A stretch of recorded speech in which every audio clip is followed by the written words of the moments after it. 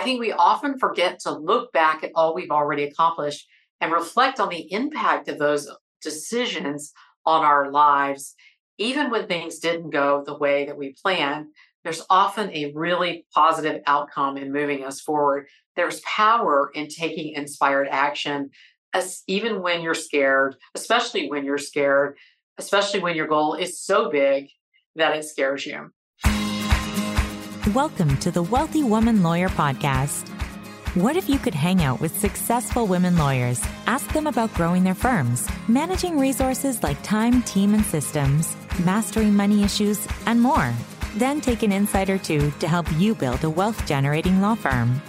Each week, your host, Davina Frederick, takes an in-depth look at how to think like a CEO, attract clients who you love to serve and will pay you on time, and create a profitable, sustainable firm you love. Davina is founder and CEO of Wealthy Woman Lawyer, and her goal is to give you the information you need to scale your law firm business from 6 to 7 figures in gross annual revenue, so you can fully fund and still have time to enjoy the lifestyle of your dreams. Now, here's Davina. Hi, this is Davina, and before we jump into today's show, I'd like first to introduce you to some of our sponsors. When prospective clients are looking for an attorney, they usually turn to Google first.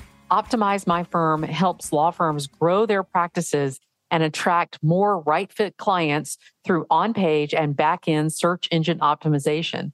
Optimize My Firm can help your firm rank higher on Google so that clients can find you before they find your competition.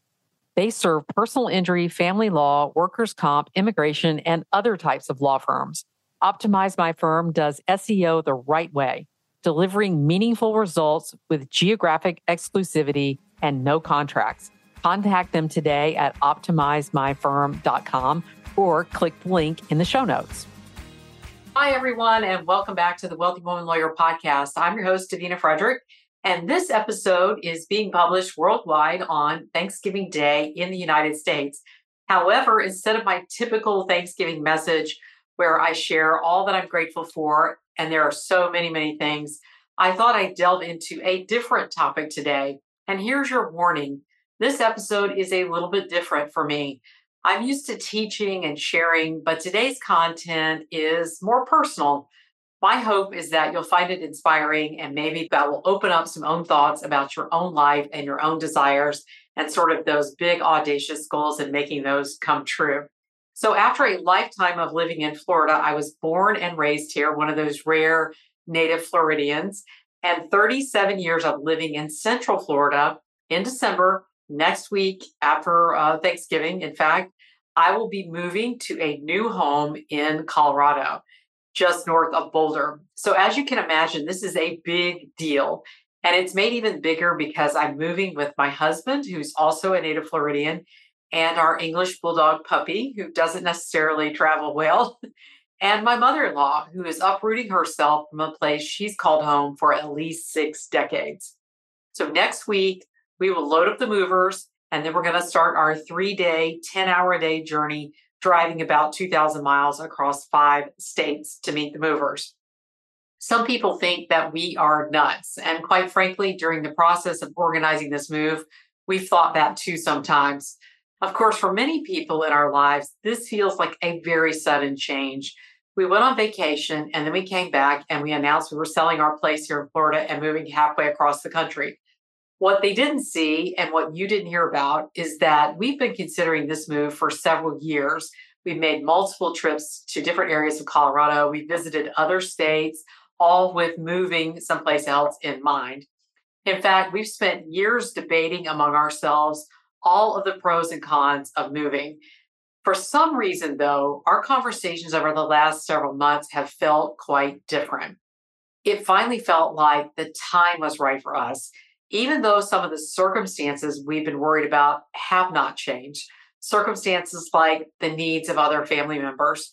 My parents are in their mid-80s and they're getting a bit frail, and they live in Florida, as do my sisters and my nephews. If something happens and they need me, I'm no longer able just to hop in the car and be there in a few hours. Now it's going to take me at least a day to travel to get there. That hasn't changed. The needs of my husband and his mother Also, their whole family's here. His mother will be leaving behind her brothers and her friends, in a few cases, lifelong friends, to move across the country with us. And that hasn't changed. The needs of our bulldog will be moving our sweet Princess Aurora with us.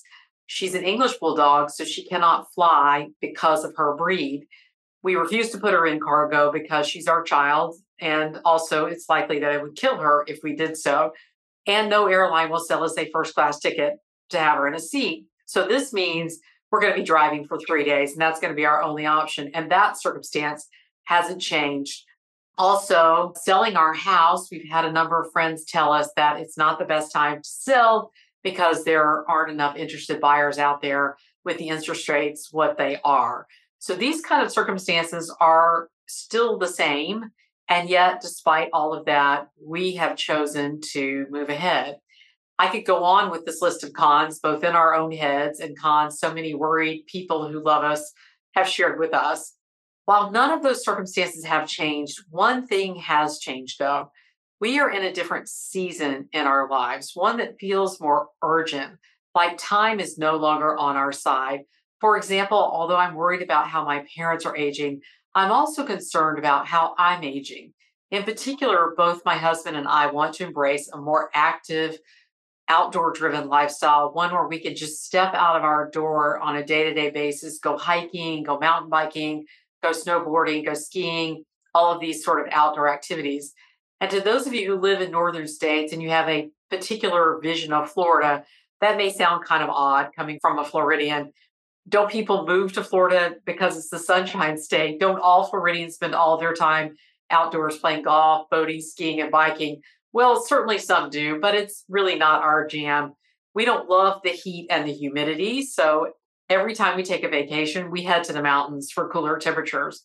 Also, it's pretty flat here where we live, and it's getting harder and harder to get out in nature as developers around here keep building apartments and planned developments where we live. They have wiped out the bear habitat across from us, and they literally are paving paradise all around us and putting out parking lots. So for us, it is just time for a change. The main thing, though, is that it's our choice. It doesn't really matter what the reasons are. It's our decision. It's our opportunity to do what we want to be able to do while we are still able to do so. And if not now, when? When we are 65, 70, 80, we're not getting any younger, any fitter, any healthier. And while we can't control the younger part, we can't control the fitter and healthier part. We can opt for a better quality lifestyle, one that suits our desires, our needs, and our interests at this particular time and space in our lives. One of the many, many lessons I've learned after almost 2 decades as an entrepreneur and almost 6 decades on this planet is that there are seasons for everything, both in life and in business. Sometimes it's our season for planting, other times it's our season for harvest.